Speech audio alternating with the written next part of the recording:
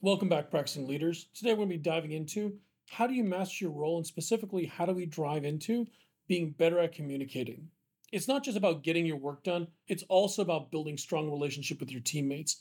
By doing so, you can excel in communications.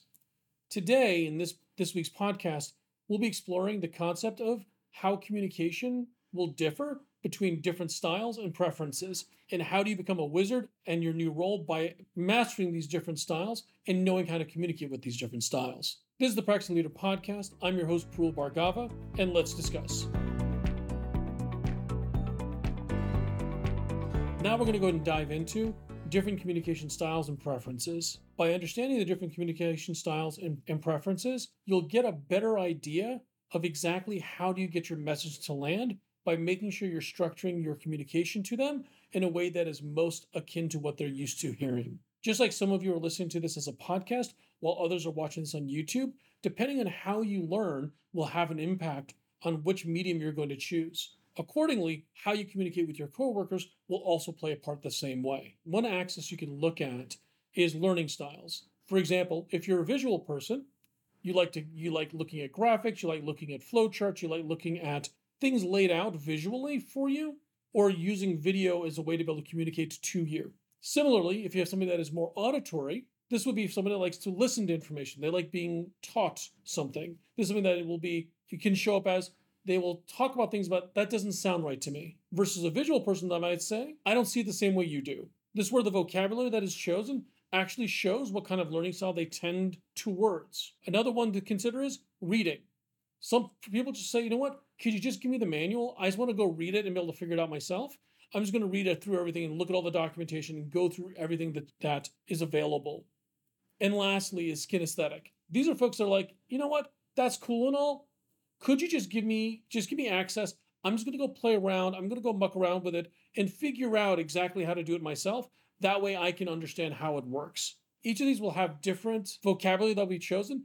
Be observant as you're speaking with your teammates. What language do they choose? That way you can say, you know what, if a person hears, I want to describe this to you, and they're a visual person, if you're not using a whiteboard, you're not using visuals to be able to describe something to them, you're likely going to miss the mark, or it'll be a little bit more challenging to get the point across. Now let's go ahead and jump into work styles. When I think about work styles, you think about it in terms of how does a person enjoy doing their day-to-day work? And this can be something as simple as someone that wants to be a little bit more independent, somebody that wants to be able to do a more cooperative method, or something that's in between. The individual that wants to be a little bit more independent, they prefer to deep dive into a problem. They like to go in and figure out how they're going to get it done.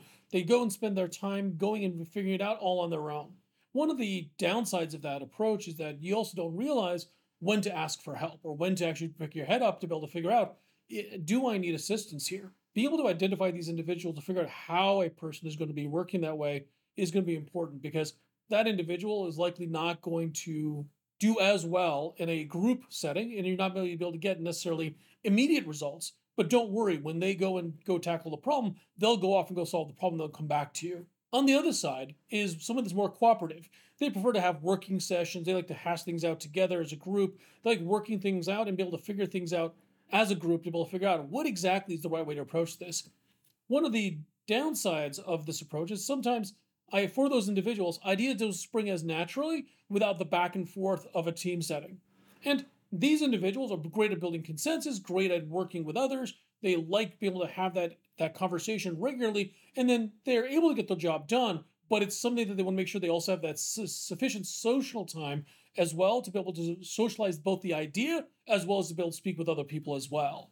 And then you've got the one that's right in between. I call it the in-betweener. Go figure. You prefer to take those ideas that you've come up with, go to the group, figure out, does this idea make sense, and make sure that you've come up with a good idea or concept before you take it back to your desk, go work on things. And the thing that you can, as a downside to that, is you may not realize how much time has passed between check-ins with your group to be able to identify, have I spent too much time trying to solve this problem on my own? This is where each of these preferences or work styles come together. You have to figure out, how does each person work and where exactly are you going to be able to achieve the best results, both from yourself when you think about what kind of worker are you, as well as when you work with others, what exactly is going to make them be most productive and how do you support them in doing that? Next, let's jump into work preferences. This is slightly different than whether you'd like to work alone or work in a group. Now, this is about kind of the manner in which you go tackle problems. This could be somebody that's more of empathetic, somebody that's more of a technician, somebody that actually gets driving into details versus someone that like looking at the big picture. Each of these has slightly different focal points about where they bring their strengths. Let's say that you're an empath or you're empathetic. Your focus tends to be on emotional intelligence, and it does wonders in building relations, improving team morale. And here's the thing, if you see somebody as having an off day, you see it and you give them grace. You see it and you want to find out, hey, how can I help you? How can I assist you in whatever it is that's bothering you?